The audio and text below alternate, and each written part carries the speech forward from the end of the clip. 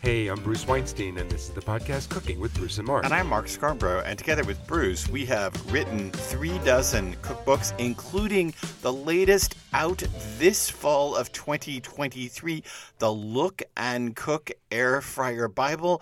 It has 125 simple and easy air fryer recipes, but better than that, it has 704 photographs. Count them. That was 704. Oh my God. 3 huge photo shoots to get 704 photos of every step of every recipe. The whole thing is photographed start to finish. Kind of an insane project. We're not talking about air frying today, although we do love air frying. We're going to instead talk about food waste and 3 apps that you can use to actually cut down on food waste. This is kind of fascinating, and I didn't know anything about this until Bruce brought it up. Bruce has an interview with Matt Moore, the author of Butcher on the Block. We've got, of course, our 1-minute cookie tip, and we're going to talk about what's making us happy in food this week. So let's get started. Food waste is a real thing, and from restaurants to home cooks to just anybody that buys food tends to throw a lot of it away. It is. And I am so happy that I found these apps because they're so great. What they do is they allow neighbors to share food with each other. Let's say you made a dozen cookies and you only want to eat one. Well, you can give away 11 cookies via this app to people who live near you. Restaurants can use it to share their leftovers at the end of the day. And if you just want to volunteer, some of these apps need volunteers to pick up food and deliver. You know, I'm going to tell a personal story for a minute, if I can. Yeah. Back in the day when I was a little kid, we did a lot of work at a place in Dallas called Union Gospel Mission. And it was this place that fed homeless people on the street. And, of course, you had to come in and hear a sermon. It was related to a church. And you heard a sermon, and then you got fed dinner. And so we did a lot of cooking down there, even as a kid. And we would go to grocery stores. This is way back in the day. And we would ask them what they had that was off or that had expired.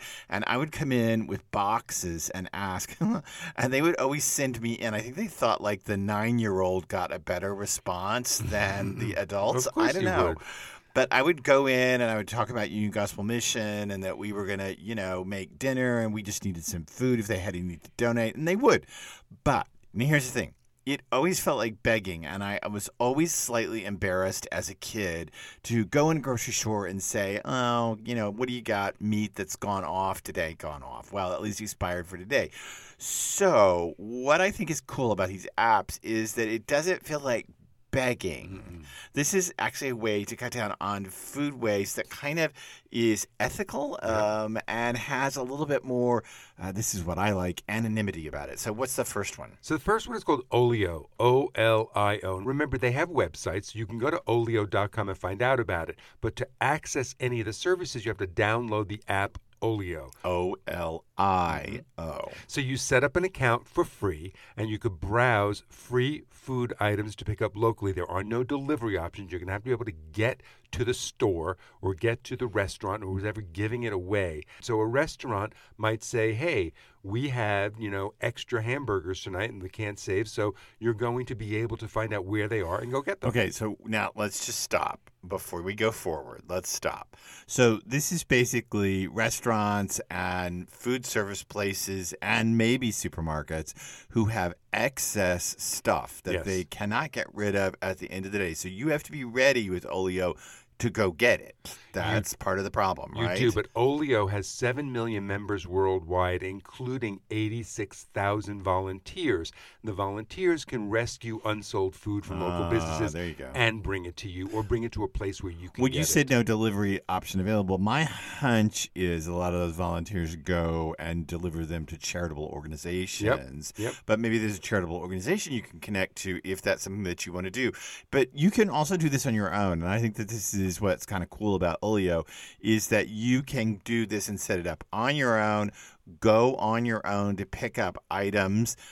Please don't think that you're somehow stealing them out of the mouths of charities, because honestly, there is more food waste, particularly in the United States and Canada, than there can possibly be people who need it. So you're not taking food out of the mouths of the Red Cross. But there's another aspect to Olio that I really love, and it's sort of the social media, almost Craigslist kind of thing about it. Oh, before Craigslist became all sex. Before it did. So now the Olio is sort of like the food of Craigslist, or the Craigslist of food.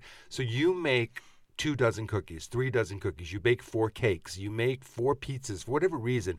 Let's say you were having a party, and then people didn't show up, and you have all this food left over. You could post it on Olio, and if your neighbors are also members of Olio, they could find out that you have 2 pizzas, and they can come take them from you.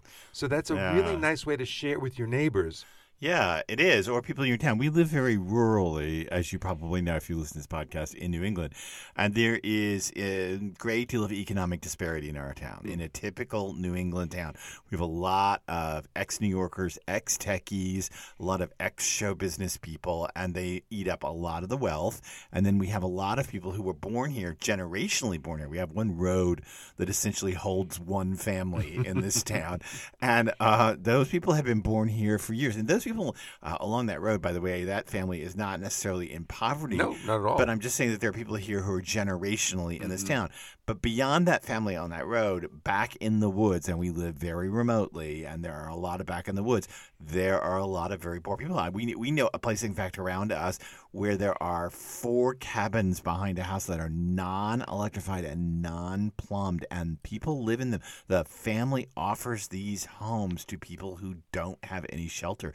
So they're not electrified, they're not heated, they're not plumbed, but there is a lot of and these people couldn't connect to Olio, but there is a lot of poverty around us. Yeah, as Mark said, you need to be internet connected. You have to have either a smartphone or a tablet to be able to download the app. So there is a certain level of economic wealth or situation that you have to use it.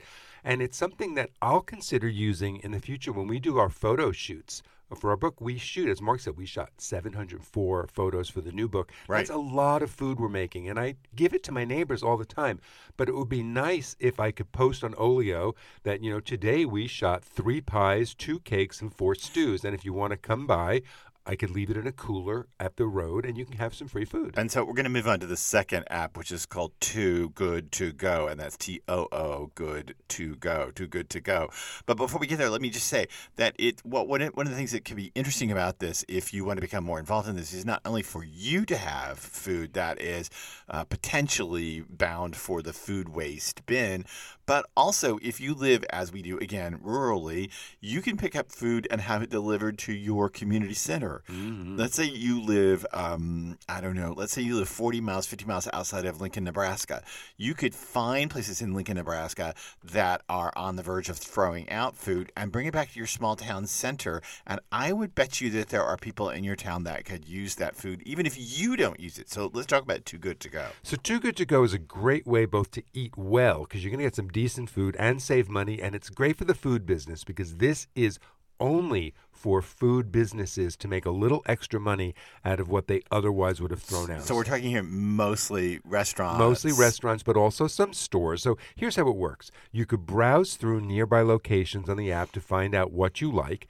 Then you reserve what they have. So you have to actually reserve in advance and then go pick it up. So if it's a supermarket, you might find that they have, in the morning, they'll say, we have 3 bags of produce that are going to be available at $8 a bag.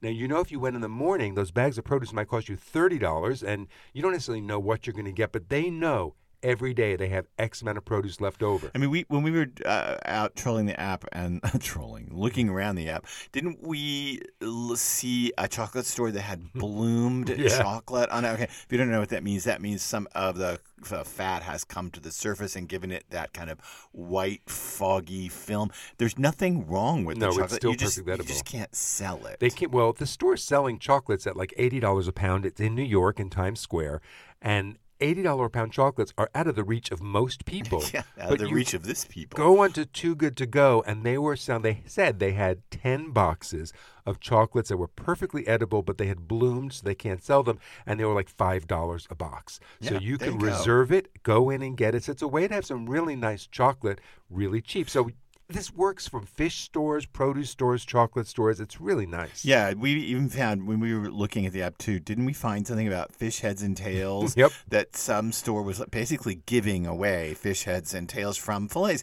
And while you may think, well, who wants fish heads and tails? Well, maybe you want to make fish stock, which actually in our cookbook house we would actually do. Oh, I would drive to get free fish. Bruce made fish stock for Pesach, right? For the Passover, gefilte fish when you made gefilte fish. So, I mean, this is something we might do, but you can also get mystery bags on Too Good To Go. Yeah, a store knows it's going to have X amount of leftovers every day, or a restaurant or a diner, but they don't necessarily know what it's going to be. So you can reserve a mystery bag in the morning for $5, $8, $10, and you know you will get $30 or $40 worth of food, but you don't know what it's going to be.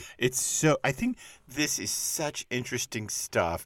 Olio, Too Good To Go, and this last app, Flash Food. It's a great way to cut down on food waste and save some money along the way. Okay, so let's talk about Flash Food. Flash Food is great. It's almost like having a super coupons in a supermarket. So you go to Flash Food and you look for supermarkets in your area, and then you literally go shopping on the app. And stores always do markdowns when you're in the store for milk that's going to go bad in 2 days, or meat that's going to go bad tomorrow. So on Flash Food, you'll find yogurt for 25 cents a pint because it's going to expire in 2 days, and the store would rather give it to you for 25 cents and get rid of it. I used to do this all the time before there were apps. When we would make banana, both Bruce and I like banana bread, and I know that's super controversial. How can banana bread be people hate it, but that's not controversial. That's just idiocy. Okay, no, but people are allowed their taste. But I admit that I don't like banana bread the second day. It does get gummy, so I like it the day it's made. Well, so anyway, we would make banana bread for parties, and or I would bring banana bread to one of the book groups I lead, and ultimately have 3/4 of it left over because nobody likes banana bread. But anyway, I would go back to that speed rack in the grocery store and buy the bananas that were in the back, usually in the hallway to the restrooms, that are on that speed rack of not great produce. Because honestly, for the best banana bread, you want not great bananas. You don't want firm, just right bananas. You want overripe bananas. Do. And the app allows you to buy all the stuff. You pay for in advance. It's just like ordering on the supermarket website where you do grocery shopping and then pick it up. Yeah. But this way, you're getting only things the store is marking down. You might get sales on food that's really good, but the store just hasn't been able to sell them. So all of a sudden, you're getting something really nice that the store is marked down. It's a great way to save some money when you do your grocery shopping. We've talked about that. Yeah, you can pay for this. That you can pay for. Did we say this? That you can pay for this with any major credit card you just pay on or the app. debit card, or on Flash Food, you can pay for it with Snap EBT cards. You can. So even if you're getting assistance, you could still use it. That's right. So you can use all kinds of methods. So let's go over these apps one more time. There's Olio, Olio. I keep spelling it that because I'm old enough to know Olio as with an E, meaning margarine. But okay, Olio, think Italian. That's your Craigslist of food where you can get food from neighbors or from stores where it's all posted. And then there's Too Good To Go, which is the restaurant and food producers mostly. Yeah, mostly. And then there's Flash Food, which is mostly grocery stores. Mostly grocery stores giving you super discounts on food they know they can't sell. Before we get to the next segment of our podcast, let me say that we have a newsletter. Yay. It goes out, it has been going out a while, but in case you don't know, I wrecked my shoulder and have been a wreck over my wrecked shoulder. So it hasn't gone out in about a month now, but it is now going out again. So if you would like to sign up for our newsletter, which is not connected to this podcast and has different content than this podcast, go to our website, bruceandmark.com. There is a sign-up form on the splash page of our website, bruceandmark.com, and you can sign up there. And again, I say this every time, but I just want to remind you, I have locked it, so I don't see your email and I don't see your name, and then I can't sell it, nor can the service I use sell your name to any mailing list. And furthermore, any email always includes an unsubscribe button if you don't want to get these emails anymore. So you can do that on our website, bruceandmark.com. Up next, our 1-minute food cooking tip. The tip is to improvise in cooking, not baking. Right. If you think that you make a vinaigrette, I don't know, and you think it would be nice to add a little cumin to your vinaigrette, try it out. Yep. And see what cumin tastes like in your vinaigrette. But do not make some kind of wild substitution in baking because, as we've said a million times, and as is the truth, cooking is physics, but baking is chemistry. So you got to get the formula right in baking for it to work. It's really important. I think I've told you this before, but I had a friend who substituted cornstarch for flour. Well, they're both white and powdery. That's what she said in a baking recipe. And well, so's cocaine. I guess you could try that. Nice. So anyway, don't experiment in your baking, but do experiment in your cooking and use a recipe as a guideline, not necessarily a rule. Okay, before we get to our interview segment of this podcast, let me say that it would be great if you could rate this podcast, if you could drop down on the Apple page or the Google page or any place where you get your podcast and simply look there. It tells you how to rate it, and it says write a comment or write a review. Man, that would be great. Even Nice Podcast, we had a recent rating where someone just said nice podcast. Thank you so much for that, because that is honestly what does the analytics a world of good. And otherwise, we are unsupported except for your support. So thanks for doing that. Okay, up next, Bruce's interview with Matt Moore, author of Butcher on the Block. This is a book that Bruce loves. Bruce is a carnivore from long ago, and he was very excited when he got Butcher on the Block in the mail. Hey, this morning we're talking with Matt Moore. He's the author of the book Butcher on the Block, Everyday Recipes, Stories, and Inspirations from Your Local Butcher and Beyond. Hey, Matt. Hey, good morning. Thanks so much for having me. My pleasure. Hey, you come from a line of butchers, and so does your wife, and your book is a story of butchers, the butchers you've met and even around the world. And you say right up front in the book, no matter what level of home butchering you can do, it's great to have a relationship with a local butcher. Why is that? For me, this book was personal. My grandfather and going back even to my great-great-grandfather come from the trade of butchering, and it's always been a necessity no matter where you travel and which culture. It's a trusted relationship. And I think, during the 70s and 80s and 90s of the mass trends of the supermarket, we sort of lost track of the quality and care that goes into shaping our food. And for me, being able to travel throughout the world, especially in Europe, that's still a tradition that's very much rich and still alive. And I think my inspiration came after writing a book on barbecue called The South's Best Butts, and following that with Serial Griller on live fire grilling. That book came out in COVID, and I would go to the grocery store and I would see things like whole chickens just sitting there, even though there was scarcity, or beef ribs or London broils and all these different cuts. And it kind of dawned on me that a lot of people just don't know how to utilize those ingredients. And without maybe having a butcher to tell you, hey, this is how you cook it, that offered an opportunity for me to explore my own family roots, but also to combine, the ideas that I think I'm known for in terms of barbecue and grilling, but then open up this whole platform that it could be barbecued, it could be grilled, it could be raw, it could be roasted and fried. And that sense of community of a butcher that's going to be able to explain and customize or fabricate those cuts, as well as giving you expertise and cooking tips, just really opened up the door. And it was a great conduit for me to strike up some friendships and continue to write great books and meet really interesting people. Do you think that's a universal skill of butchers, that they all know how to cook? They're probably the most underpaid cooks, or really all of them should have their own cookbooks. But the most common question is, how do you cook this, to the butcher? Right. And, I think they appreciate that question, because ultimately they're in business and they want you to have a great experience with what they sell, and they want you to come back to that business. And so part of providing that quality product is also the advice on how to have a fantastic result. One of the reasons I like to go to a butcher is for dry aged beef. Can you talk about what that means? What does dry aging do to meat? And is there any way we can come close to doing a decent and safe job of it at home?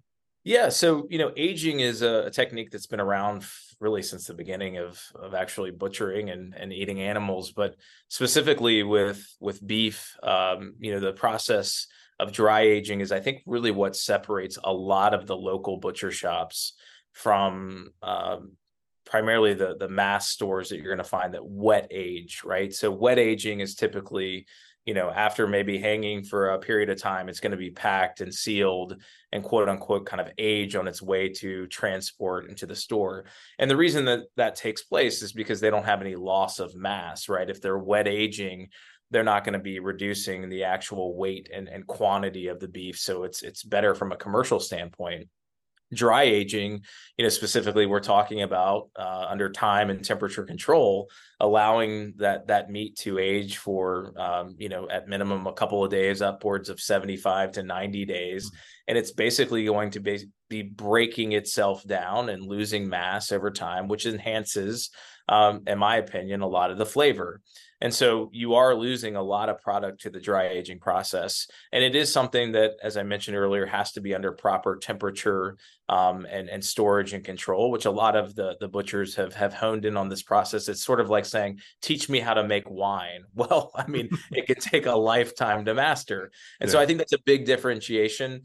I would be amiss without not covering the subject lightly in the book. The first line of the book is, this is not a book about butchering per se. Rather, it is about the butcher. That being said, we do give a primer on how to do some basic things at home, like breaking down a whole chicken, filleting a fish, doing a beef tenderloin, even going so far as Frenching a pork chop.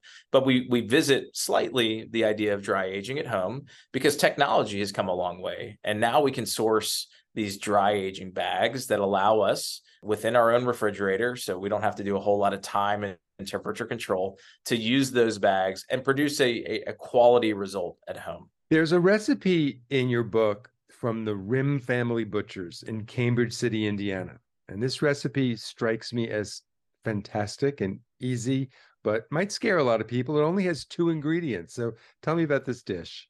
This is a recipe that I almost left and headed back to Nashville and would have missed out on my visit. But I believe we might have had a few cold beverages at this point. We were having some hog's head tacos, and Jerry Rim, who's the family patriarch, had talked to me about working the line and how they would spend days of processing. And one of his favorite snacks, he didn't even have a chance to leave the floor, and they would cut out the little tips at the ends of roasts and ribeyes, and they just dunk them in some Worcestershire, and then they would eat those all day long. Yum. And I kind of paused and I said, well, where's that recipe? I don't see that out. And he literally got in his little truck and drove up to the plant and trimmed up some steak and soaked it. And, it's one of those moments where time and place kind of stop. And that's a moment I always crave when I'm out seeking recipes. And just the mix of the trimmed meat, just soaked in that kind of smoky, tangy, umami style sauce, just with just the right bite, maybe a little bit of a crusty bread alongside of it. I said, that's a super simple recipe. That's why I'm out on the road, is to get the good stuff. And I was super thankful for them to deliver it to me. I can't wait to try that. Especially we do a homemade Worcestershire around here. And oh, wow. That sounds like we have to do it. You tell the story of 2 butchers in the south of France. How did their journey differ from butchers you met in other parts of the world, especially in the U.S.? Well, they were tech guys to start, software and sales. And through some late night conversations, decided that was just a career that wasn't giving them fulfillment. And, I think the old world qualities, especially in France, there's a tradition of still going to the local butcher, to the local bakery. The mass supermarkets are really things that you don't see. They are becoming more common. And I would tell you that most people are telling you that it's sort of destroying the culture. So it's a big debate. But for them, they wanted to have that connection to community, to family, to pass on a legacy. And so they literally quit their jobs and went about learning a trade that most people are apprentices for 10 to 15 years. They said that they worked 10 times that amount in 3 years and learned that process, and now have created just an incredible destination of not only dry and specialty aged cuts, but also this beautiful world that we call importe on France, where they're not going to the fast food restaurants, they're actually stopping at the local butcher to get the plat du jour, which could be a lasagna or a pork stew the particular day that I was there. And I think that's just a beautiful tradition, is that the secret is that some of the best meals that you eat in Europe actually come from the butcher shop. Goes back to that whole thing we just talked about, butchers being these underrated cooks and really know what that's about. Besides cooking, is there a common thread in most of the butchers you talk to? I think there's just a thread of service. At the end of the day, the butcher is just constantly asked to give. It's a hard job, probably an underpaid job. They are working to take an animal or a sacrifice and utilize every part of that. And that's a trend that you're seeing in the whole animal butchering side, that a lot of the market here in the US doesn't necessarily know how to work that process. And so with that being said, they've got to, work throughout the entire lineage of being able to provide, cut me like this, tie it like that. I need a quarter pound of this, not so much of that. Do you have this in stock? And then, as we said earlier, give me your recipe and give me your technique for making it. I think the most unusual butcher you feature in your book has got to be the vegetable butcher in San Francisco. So I have to ask you, what is a vegetable butcher? Hey, listen, my job as an author is to create a time and place and a stamp as to where things are. When I did a barbecue book, I had to look at, okay, this is what's historic, and this is maybe the future of barbecue. And a lot of people sometimes opine that, hey, barbecue is static, but truthfully, it's something that's constantly changing, and that's what makes it so great. And so the same thing applies to the world of butchering. There's a lot of techniques and traditions that have lasted for thousands of years. But this idea of vegetable butchering came about truly because Cara Mangini was the first quote unquote vegetable butcher in New York's Eataly market. And if you think about it, it makes a whole lot of sense. There's a lot of folks that are intimidated by vegetables, and they don't know how to approach them, how to break them down, how to prepare them. And so they created essentially a vegetable butcher in the market, so that you could take your kohlrabi or your cabbage or whatever that might be and work with Cara. And, she's somebody that wants to make vegetables more of the center of the plate. And, that's her mission. And I think teaching folks proper techniques in the same way that you break down a whole chicken, you might break down a vegetable along the same lines to maximize the flavor and the potential. And so for me, it was really a point of diversification in the book to showcase that, butchering is not just meat and game, but it can include vegetables and seafood as well. The recipes in your book are just mouth-watering. The photos are gorgeous, and they range from sublime smoked carrots to those hoghead tacos you mentioned earlier. You've got braised oxtails, double cheese smash burgers. You have a few takes on chicken wings, something you claim to be a connoisseur of. So, Matt, what makes a great chicken wing? Yeah, I think every book I have, you got to have a couple of chicken wing recipes, right? That's typically my night out with friends as well. A couple of the takes, the kind of the smoked lollipop. So, Frenching the bone is a barbecue technique that you see a lot, especially throughout the competition circuit. I will tell you, probably my favorite one is just the fried chicken wing. I did it in sort of my grandmother's old-fashioned style of just salt, pepper, flour, a little bit of water, and just deep fried it in cast iron. And I think oftentimes we think of chicken wings as being more along the buffalo style, either smoked or flash fried without that kind of crispy coating. And I always do tell folks that, whenever you can, pick them up, you can source them at your butcher. I like to buy the wings as whole and actually take the time with a little cleaver and just kind of pop them between the joint. I think if they've been processed somewhere else, the consistency of the meat is not quite as good. So that's definitely something that I'm often sourcing whole. And it's an item that I'll simply butcher at home, or maybe ask, of course, my local butcher to take care of that work for me as well. What's your take on sauces with wings? Once you fry them crisp, toss them with a sauce or don't toss them with a sauce? The fried chicken wings in that book, do not sauce them. Now, my wife is a connoisseur of all things sauce, so she'll tell you that the house-made blue cheese that I feature in the book is probably one of her go-tos. And we've been married long enough that I just turn my head. Same thing with dry rub ribs. She's always asking where the sauce is, but I don't believe in it. Hey, one of the things I love about your book is you include fish as well as beef, pork, and chicken. I think it's really important to understand fish is meat. And most people understand grilling a steak or smoking a pork shoulder. The thought of cooking a salmon fillet can be scary to them. Do you have any tips for success with fish? I'm so glad you brought that up. I mean, again, my intention for Butcher on the Block was to create a general cookbook through the lens of the butcher. It's not, like I mentioned, a bunch of technique on butchering. Rather, it's this beautiful window into incredible people, diverse cuisines, great stories, tips, and techniques, including seafood. And that's why we traveled to Boston and met Jared Auerbach, who really is just a fantastic person who's kind of upending the seafood industry by changing the way that we source sustainably great seafood. And you're exactly right. A lot of people have a lot of fears when it comes to specifically grilling seafood, because is it going to stick to the grate? Is it going to be dried out? Am I going to lose half of it to the coals? And there are a couple different techniques that I always tell folks. Choosing a piece like a salmon, or the sport fish like a cobia that we have in the book, or even tuna. Something that's going to be a little bit more hearty, more steak-like in consistency. We want to give it every opportunity to create the Maillard reaction on the grill. So starting with really good, clean grates, just a touch of oil. And then where most people mess up on seafood is they start touching it too quickly. They don't allow that reaction to occur, to really just let the proteins kind of lift themselves off of the grate. If you're working with, solutions like maybe, or ingredients like flounder or trout, typically those are going to be a little bit more, less dense. And so oftentimes I tell people to use maybe a pan or like a grilling basket, something like that, where we're not having to flip it or turn it too much. Again, just kind of set yourself up for success, and you can just look and touch the fillet and have a good understanding. Is this going to stand up over high heat? Or maybe I need to put it in a basket or something along those lines, and still perfume it with the charcoal and smoke, but maybe not flip it and have that aha moment where it drops in the fire. I like that you offer these kind of tips and help with grilling the meat. And it's not just a book about how to cut up meat. It's not just butchering techniques.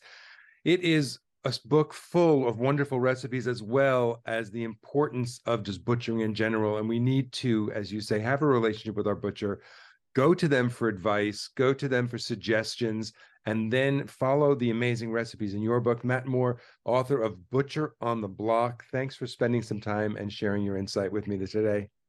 It's been a pleasure. Thanks so much for having me. So you like the book, right? I think this book is fabulous because Matt is so smart about meat and his advice about cooking meat and talking to your butcher. It's the most important thing, if you cook meat, that you can do is develop a relationship with a local butcher, even if that butcher is inside the supermarket. You will get better cuts of meat. You'll learn about meat. They could teach you how to cook it. Matt knows that that's what you have to do. He talks about it in the book, and his recipes are fantastic. Yeah, it was a great interview. It was nice to have him on because we've had a lot of vegans and vegetarians on lately, and that's beautiful stuff. And if you know, I have cut down on the amount of meat I eat by a great deal. So, of course, I'm very interested in vegan and vegetarian recipes. But it was nice to have just an old-fashioned carnivore on the podcast this week. Okay, so as is typical, our last segment, what's making us happy in food this week? It's watermelon time again, and I bought my first watermelon of the spring at the local supermarket yesterday. No, it's not. The watermelon's making me happy. No, No, it's it's not a not. local watermelon. No, but it's not. It's No. still coming in. From where? I don't know, probably Ecuador. Yeah, but Uruguay or actually, Bolivia. I think this one's from Florida. Well, this Texas boy just refuses to eat them until they come into the local farms. Oh, well, that's the end of August. I'm Yeah. not waiting till the end of August to have a watermelon. Bruce loves watermelon more than I can even say. What's making me happy in food this week are Snickerdoodles. I made a party for Bruce. Bruce sings with a Baroque group who they perform, I don't know, lots of Baroque music, and Bach is too late for them. They're earlier than that. They're really early Baroque music. And he sings with this group. And when our friends come to concerts, I make dinner. And I made 70 Snickerdoodles, so many Snickerdoodles, it was ridiculous. It was a recipe from our book, The Ultimate Cookbook. And it's my mom's old recipe. And to be honest with you, I just came out from St. Louis, and I took my mom a bag of the leftover Snickerdoodles. And I was like, this is your recipe. She was very thrilled to get them, despite her increasing A1C. She was very thrilled to get them. My mom's 90, so cut her a break. So, Hey, I would like to have her A1C, so Okay. let's go there. Oh, well, let's not. So I took her a bag, and she sat there snacking on them on the couch as we watched the news. So that's about where I go with my mom at this point, is we watch the news together, and that's what visiting means. So anyway, it was really nice to make Snickerdoodles, such an old-fashioned U.S. cookie. be, at least if you're a U.S. citizen of my age, you are really familiar with Snickerdoodles, most likely. There were 2 Brits at the party. Oh, they didn't even know what they were. No, and they had no clue what they were. And I was like, oh, well, it's a thing. It's a thing, especially if you're my age and you grew up in the United States. Maybe Canada, too, for all I know. But sorry, I didn't grow up in Canada, lamentably. Didn't grow up in say Canada. Say it right, Canada, where the Canadians are from. Right, I didn't grow up in Canada. And so I don't know if Canadians know about the Snickerdoodles, but we sure did in the United States. Okay, that's our podcast for this week. Thanks for being a part of our podcast. We know that there are thousands of podcasts out there, and we are thrilled that you have chosen to listen to ours. And I will ask you, please go to our Facebook group, also called Cooking with Bruce and Mark, where I share recipes, videos, conversations about food. I want to know what you had last night. I want to know what's making you happy in food this week, so you could share it there at Cooking with Bruce and Mark on Facebook and listen to more episodes of this podcast, Cooking with Bruce and Mark.